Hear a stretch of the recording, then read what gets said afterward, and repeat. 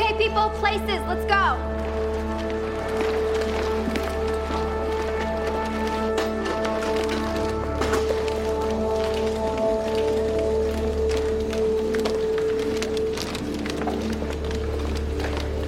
Here we go. Here we go.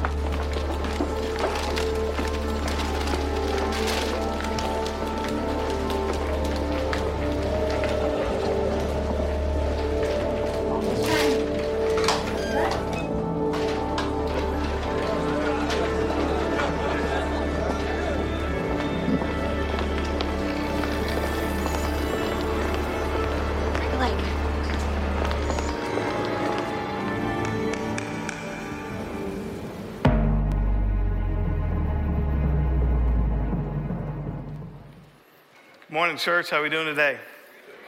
I want to say good morning to Southwest Dripping Springs and also Building D as well. If you have your Bibles, turn with me to Genesis chapter 12, first book in your Bible. I've got a character for you today, and I'll say this about this character. A lot of characters in the Bible, I love the Bible. It's brutally honest. It shows you the failures. It shows you the successes. It doesn't hold back the details. And a lot of times I'll read about someone's dumb decisions in the scriptures, and I don't feel sorry for them. I'm like, what are you thinking? This character, I actually feel a lot of compassion for, a lot of sentimentality, if you will, for her. So I think you'll enjoy her today. Her name is Sarah, and I want to talk about Sarah today. When I meet with people over the years, as I get older, I've heard this phrase often with guys, midlife crisis. And I think midlife crisis seems to be a real thing for guys. And I kind of make the joke about most guys in midlife crisis, they bust their family up, they get a Corvette, they move to Myrtle Beach and unbutton their shirt more and put chains on. And they just go through this midlife crisis. And I used to think that women didn't necessarily have a midlife crisis. I hadn't thought about it as much. But as I go through life, I think women have midlife crisis as well. And it used to be, I believe, women would have their midlife crisis usually in their 50s when the last kid goes to college and they're trying to find their identity and who they are. But as I've gotten older, I've watched midlife crisis that seems to come to women even younger. Like instead of the 50s, then it became the 40s. And I believe I see women now have a midlife crisis in their 30s. And I think part of the reason is as little girls, we raise these little girls and they don't have time to be little girls. We start putting the makeup on so early and they even have to dress sexy and you just get into this womanhood thing and I see this midlife crisis happening with women. And whether it's a man or a woman, I hear words when they talk about midlife crisis like fault, happiness, shame, deserve, need, contentment. And here's what I never hear anyone say. I've never heard someone say, I believe I'm going through all the pain in my life now because I made such dumb decisions as a young person. Because I didn't walk with God as a teenager. I didn't date with God's understanding. I didn't marry with God's understanding because I made all those decisions that these things have affected my life now, and I'm working through those consequences and those effects. Most of us, if we're honest, believe that all of those things in the past should not have any effect or consequence moving forward. And it's true that if you sin and you confess it to the Lord, He forgives you, that sin is wiped away. That's true. But it doesn't necessarily mean the consequences and the effects of those sins still aren't going to cause problems as you move forward in the future. And so I want to look at who I believe probably had the most monumental midlife crisis in the Bible, and her name is Sarah. We're going to start in chapter 12, but let me kind of give you a running start up to chapter 12. So back in chapter 3, you have the Garden of Eden. You have Adam and Eve listens to the serpent. She's deceived. She takes of the fruit. She bites of the fruit. She gives it to her passive husband who was actually sitting there and should have been protecting his wife, and he wasn't doing it. And then all of a sudden, they're kicked out of the garden. And everything turns from trusting God, believing God is good, to shame and fear and hiding from God. And then all of a sudden, they're out of the garden, so they do what a lot of us think, well, let's have a kid. That'll make everything better. And so they have children because that always makes it easier.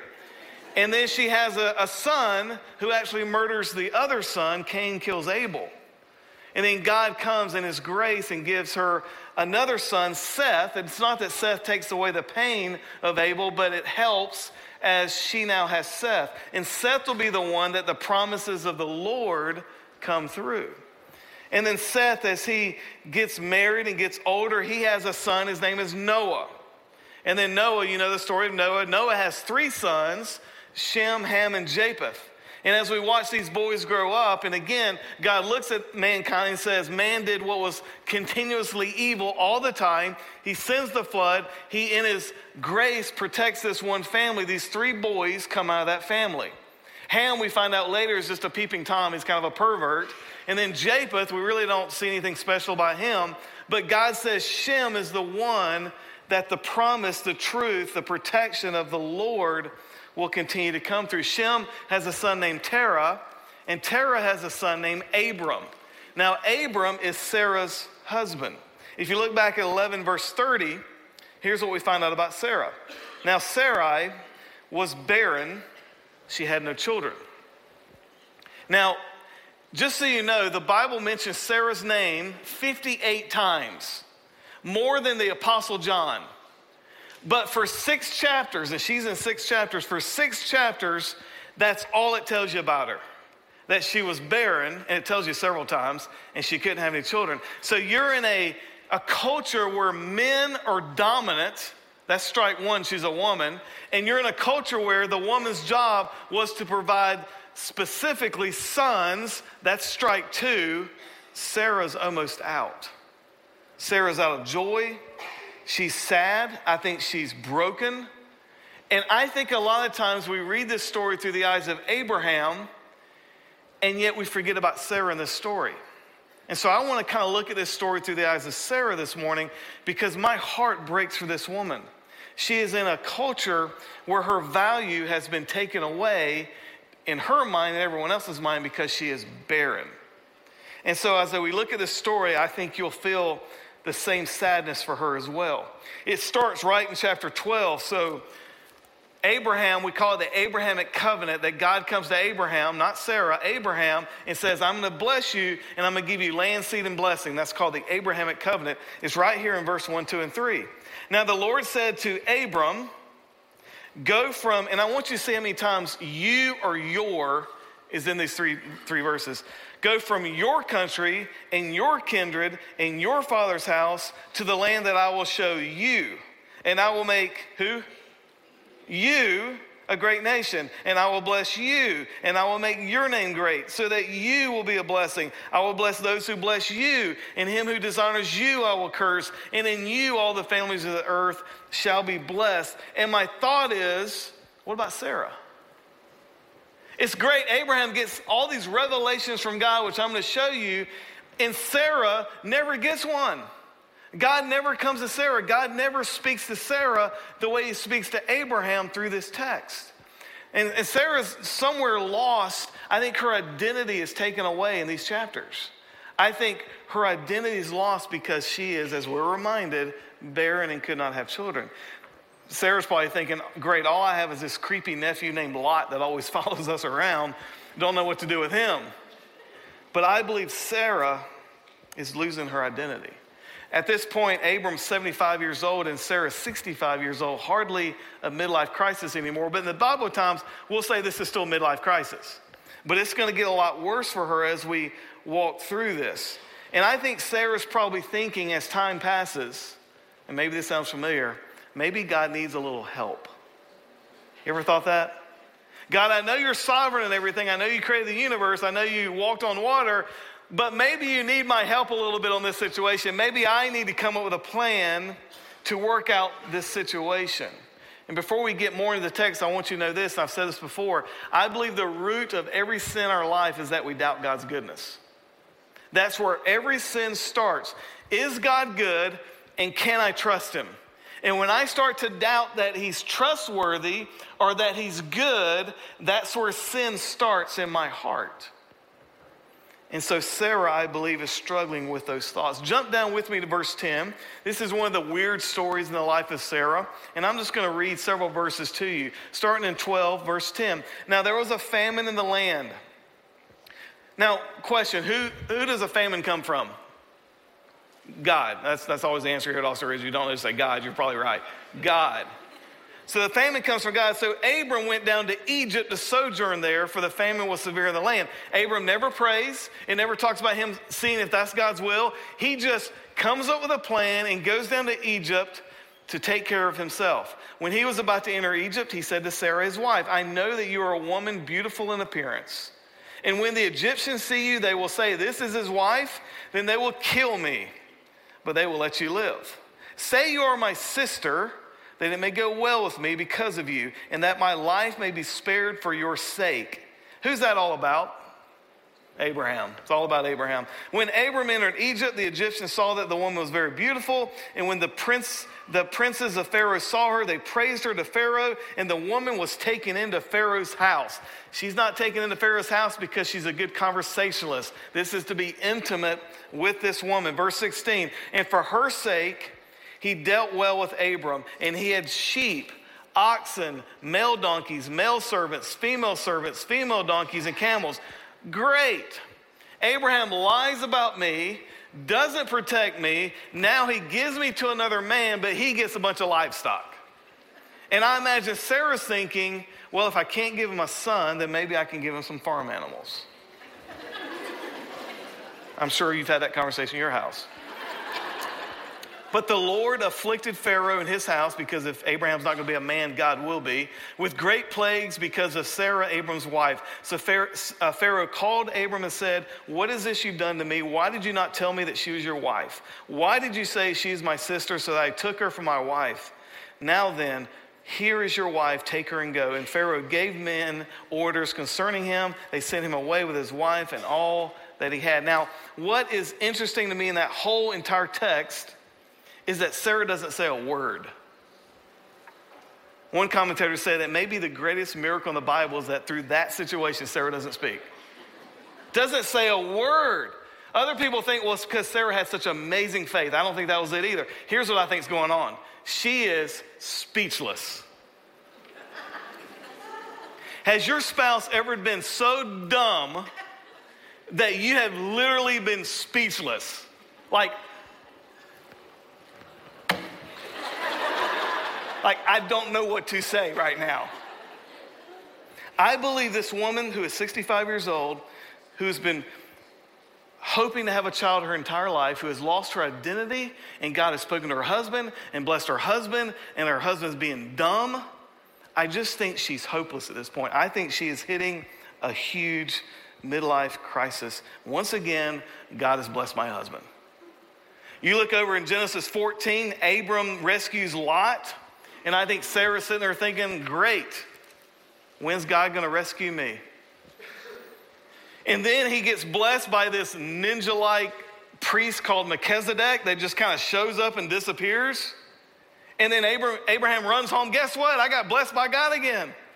Guess what God told me? Guess what this man did? And I think Sarah's sitting there just thinking, great, I'm just getting older. Do you love me, God?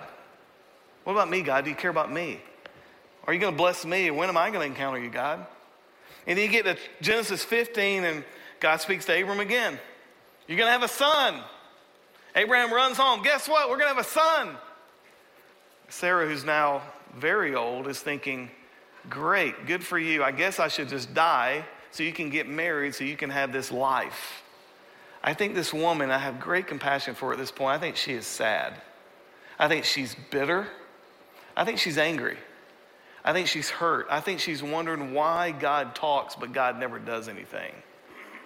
And then you get to chapter 16, which we'll spend some time there in 16, because I think chapter 16 shows you what a hopeless, angry, sad, midlife crisis-laden, discontented woman or man can do. When we get to these points in our lives, I've seen men and women come up with crazy plans, trying to make life happen the way they want it to happen. And they're not victims because they're just making crazy plans. And that word victim, we like to use it in our culture. Let me say this. Okay, let's say you are a victim. You still have to move on. Like in this culture, guess what? We all have things from our past that embarrass us. We all have family members that we don't want to sit with beside Thanksgiving, and we try to do the musical chair so we don't have to sit by that guy. We all have struggles. So you got to get past it. And I know some of us will go through life, our entire lives, thinking we're a victim, which means everyone else is at fault and I'm never at fault. Here's the deal biblically. You got to deal with you. Most of the sin in your life is not because of other people. It's because of you. Most of the struggle in my life is because of my sinful flesh. And all I can do is work on me. I can't change anybody. If you've been married at any time at all, you know that's true. You can't change anybody. I got to deal with me. And I think Sarah is sad. So Sarah's going to plan. She's going to come up with a plan, and it's a nutso plan. Chapter 16, verse 1. Ready? Now Sarai, Abram's wife, had borne him no children. The Bible constantly reminds us of that. She had a female Egyptian servant whose name was Hagar. Now, where did this woman come from? Because they went back in chapter 12 into Egypt, which they shouldn't have gone because they weren't trusting God. And now she has this female Egyptian woman. Think of her as like a personal assistant or a nanny.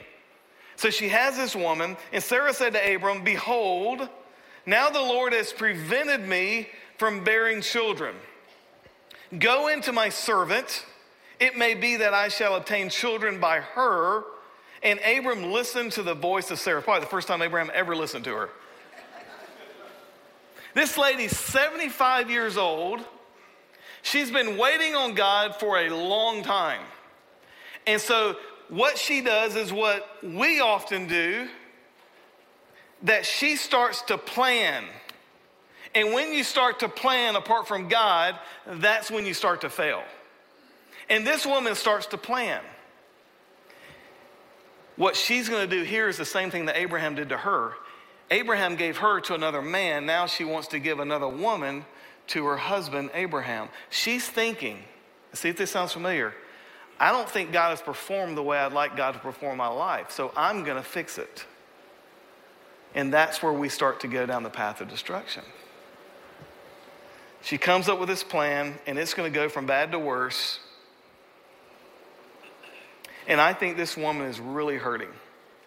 Here's a point I want to make. When you sin, you pick up baggage that leads to other problems down the road. It'd be great if your sin could just be kind of contained and you sin, you ask for forgiveness, and God just, okay, we'll quarantine this sin off for the rest of your life. All sin has more effect in your life moving forward. They shouldn't have been in Egypt. They shouldn't have taken this woman. And now this woman is going to come back and bite them because, let's be honest, Sarah really doesn't want to trust God anymore. And she really doesn't think, if she's honest, that he's maybe all that good. Have you ever been there? Maybe you're at that point this morning.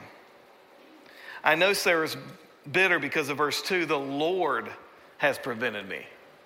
I think this woman has no identity at this point. I will take things into my hands because God is not doing what God should be doing. The Lord's done this to me. God's at fault. Abraham's at fault. And we're going to find out in a minute, Hagar's at fault. Everyone's at fault except Sarah because she's the victim. I think Sarah's thinking, I want to have a baby. God said I'd have a baby and I don't have a baby. God gets an F in godness. God, you're not doing what I want you to do. Does this sound familiar to any of us?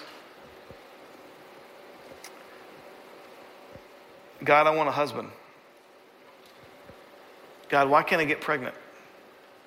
God, why can't I carry a baby to full term? And then what happens in our lives, when God doesn't perform the way we think he should, we start to get bitter, we start to get angry, and we start to plan.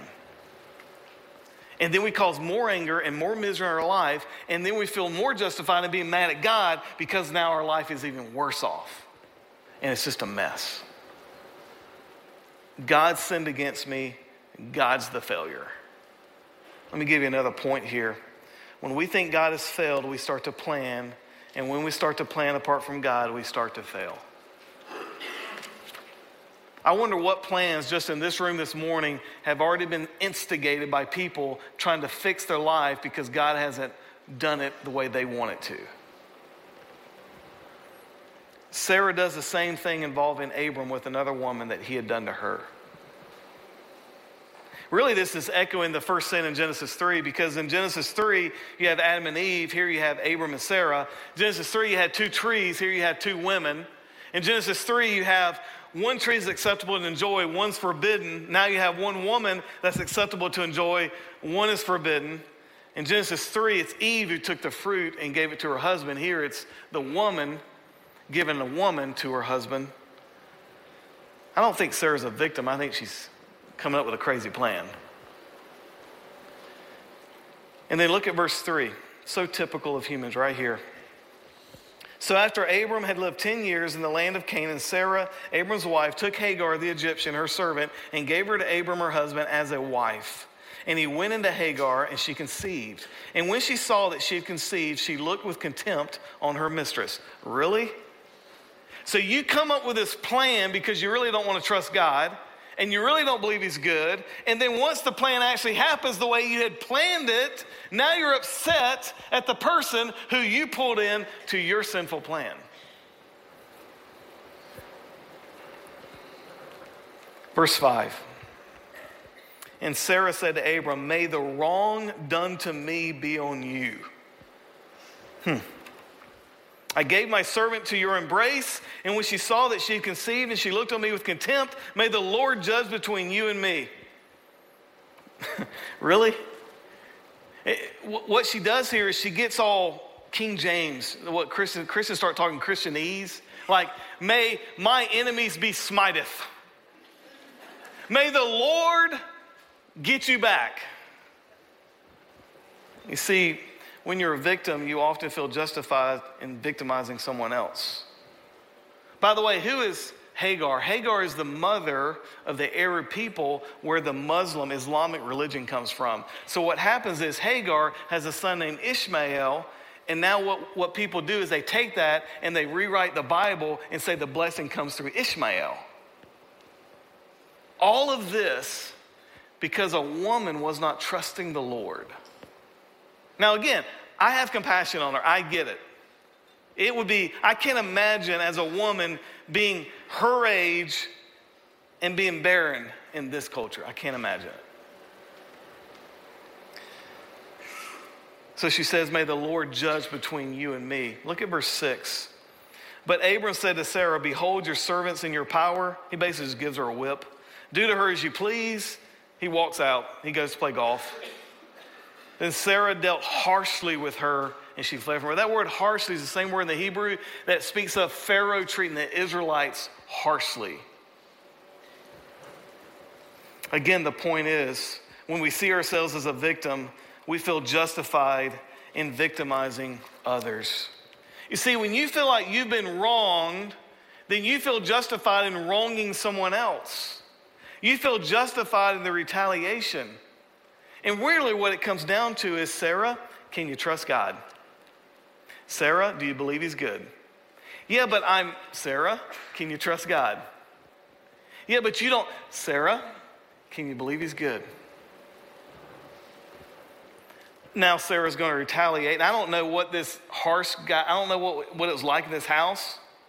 I don't know how bad this got. I don't know if it's fist fighting. I don't know if it's your person's shoes don't match. How dare you? I don't know what this got between these two women.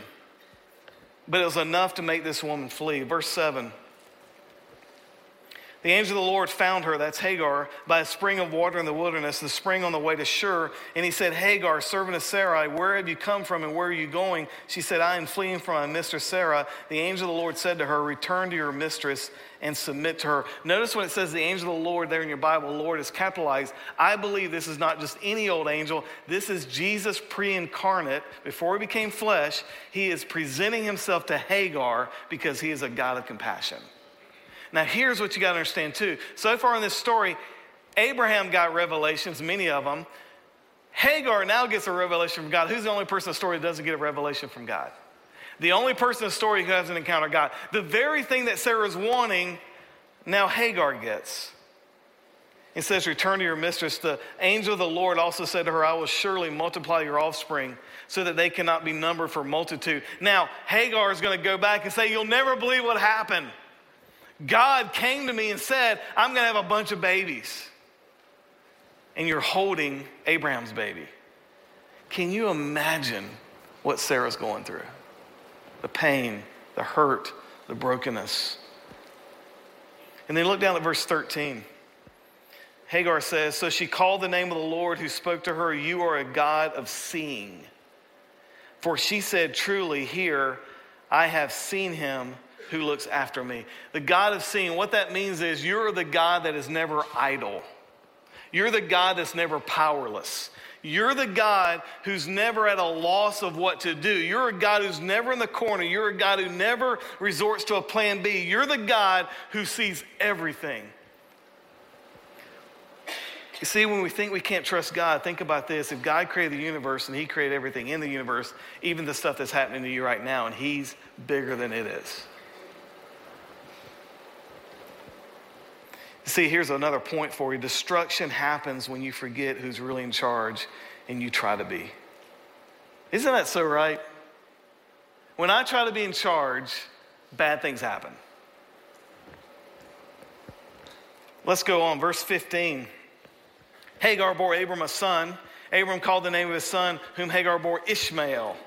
Abram was 86 years old when Hagar bore Ishmael to Abram, which means Sarah is now 76 years old, past midlife crisis, still barren, still sad. Genesis 17, a blessing finally is going to come to Sarah.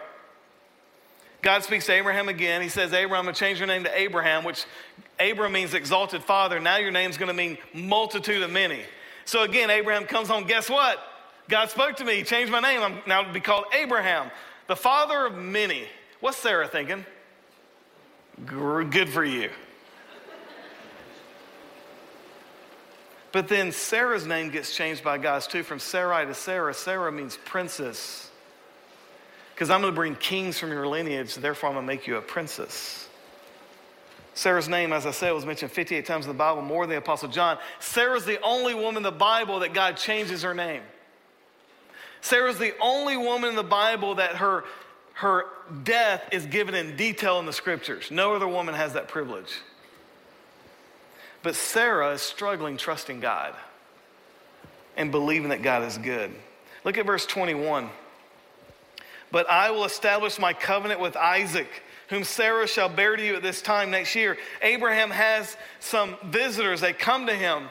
He's like, I'm going to come back this time next year, and Sarah's going to have a baby. And Abraham's thinking, got to get frisky with the old lady. She's 76 years old. Y'all know the word frisky, right? That's probably like an old word. Probably no one uses that word anymore. It's church qualified.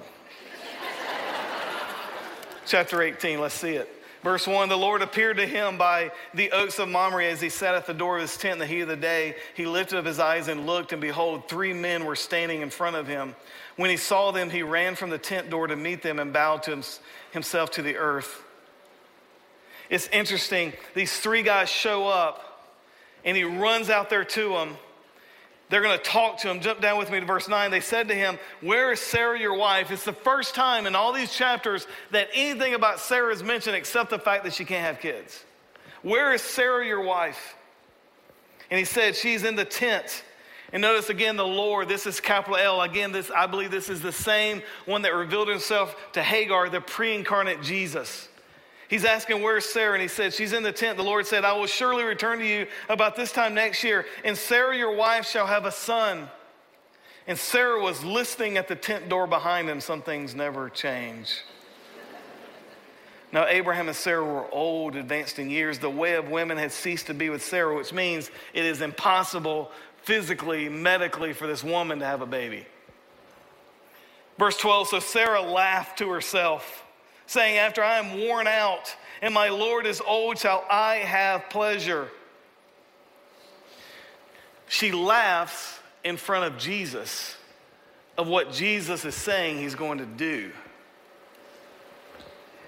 The Lord said to Abraham, why did Sarah laugh and say, shall I indeed bear a child now that I am old? And then I love this. Is anything too hard for the Lord? That word hard there carries out in Hebrew of marvelous. Is anything too marvelous for the Lord? If God can create the universe, is anything in your life right now too hard for him to do? If God can walk on water, you think he can't handle your financial situation? If God can turn water into wine, you think he can't change your marriage? I get so tired of hearing Christians give up on God because God never gives up on you. Is anything too hard for the Lord? It's the greatest rhetorical question I believe in the Bible. The other time it's mentioned is when the angel comes to Mary, which we're going to look at Christmas Eve together, and says, you're going to have a child. And she was a virgin. And the angel says, is anything too hard for the Lord? Is anything impossible for the Lord? At the appointed time, I will return to you about the time next year, and Sarah shall have a son. But Sarah denied it. She lied, saying, I did not laugh, for she was afraid. See, Genesis 3, you sin, now you're afraid because sin brings shame and it brings fear and you hide from God. She said, I didn't lie. He said, the Lord, no, but you did laugh. I love what Jesus does here with her. Calls her out. No, you did laugh. And you're not going to talk anymore about it. You're not going to say anything else, period. You laughed. Do you understand that you and I live before the God who sees every moment of every day? The God who hears every moment of every day? The God who nothing is impossible for? He says, no, you did laugh. The sin here is that Sarah thinks in her heart that God has failed. She laughs at the word of God. Are there parts of the Bible that you don't like? Let's hit some, shall we? Certain parts of the Bible that you're thinking, if I bring a guest, I hope he doesn't talk about that. You know what I'm talking about? I have people come to me, I got a guest here, what are you going to talk about? I'm like, God. Are there parts of the Bible that you start to twitch about? I don't like that. Paul is a chauvinist. I don't like Paul. That's Old Testament. That doesn't count anymore. I went to college. I have a degree. Submit, love, forgive. Nope. Don't like that. I'll do it with those three people. I'm not doing that with her. Don't gossip. Yeah, but you don't understand. She hurt my feelings. I've got a prayer request now.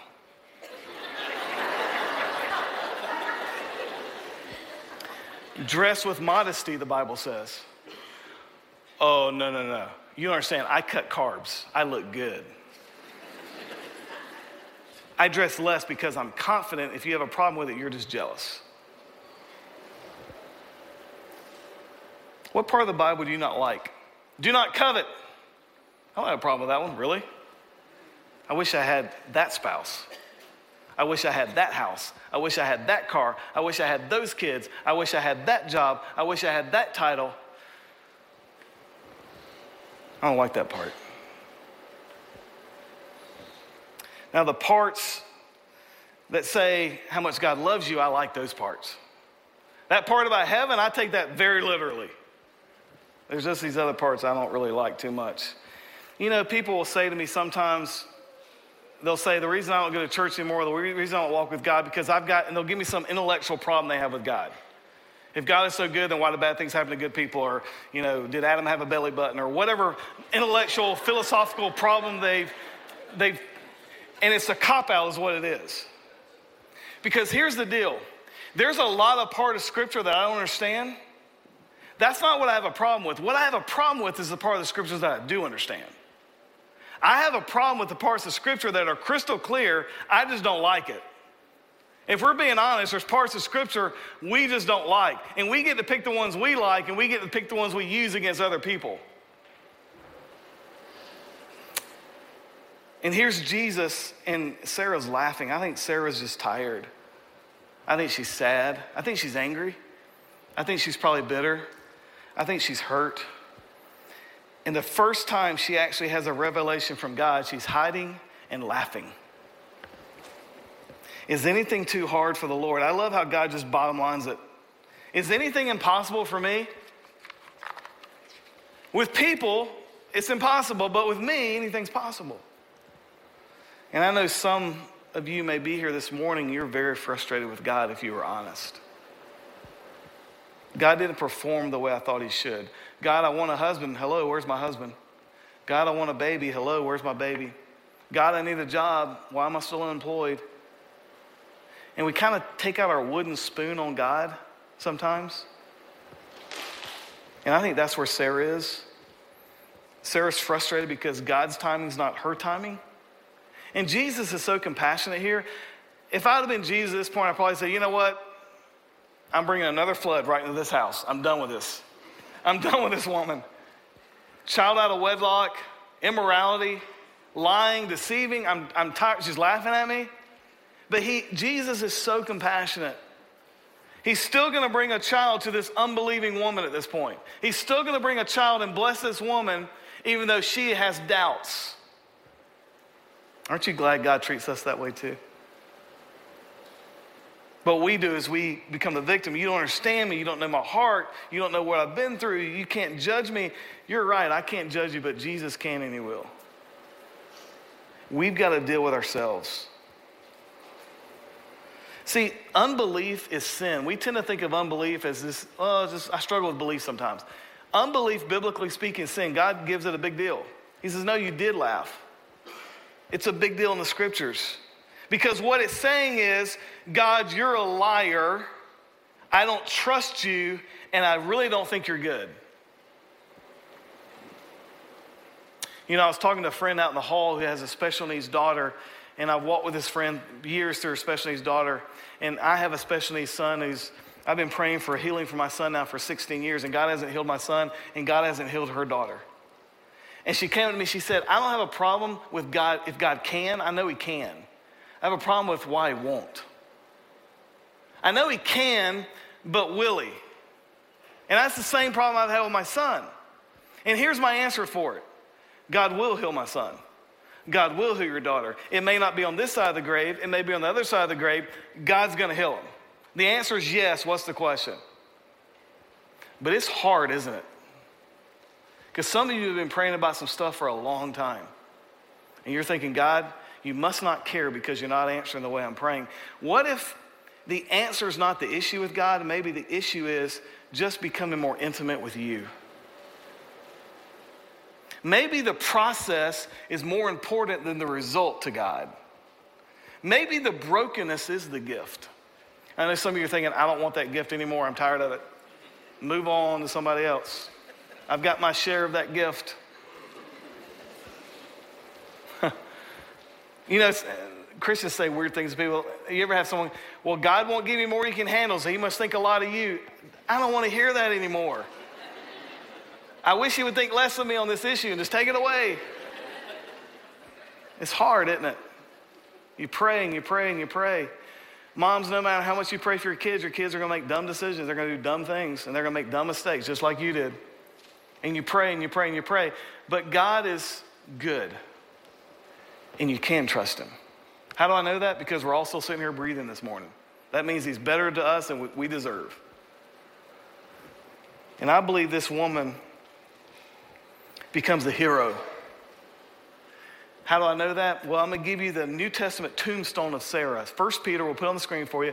1 Peter chapter 3, verse 6. Here's the New Testament tombstone for Sarah.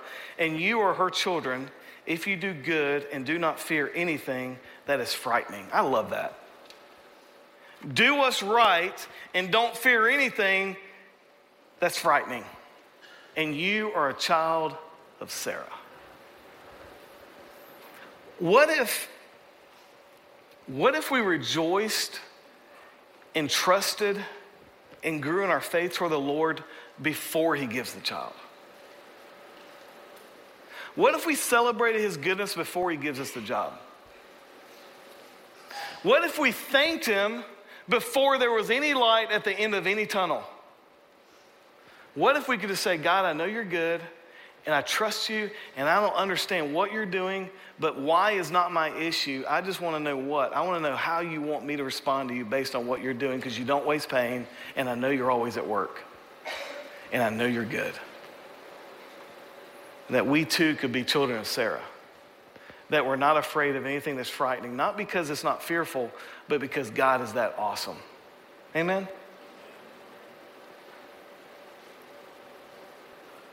Is God going to heal my son? Yep. When? I have no idea. When's not my business.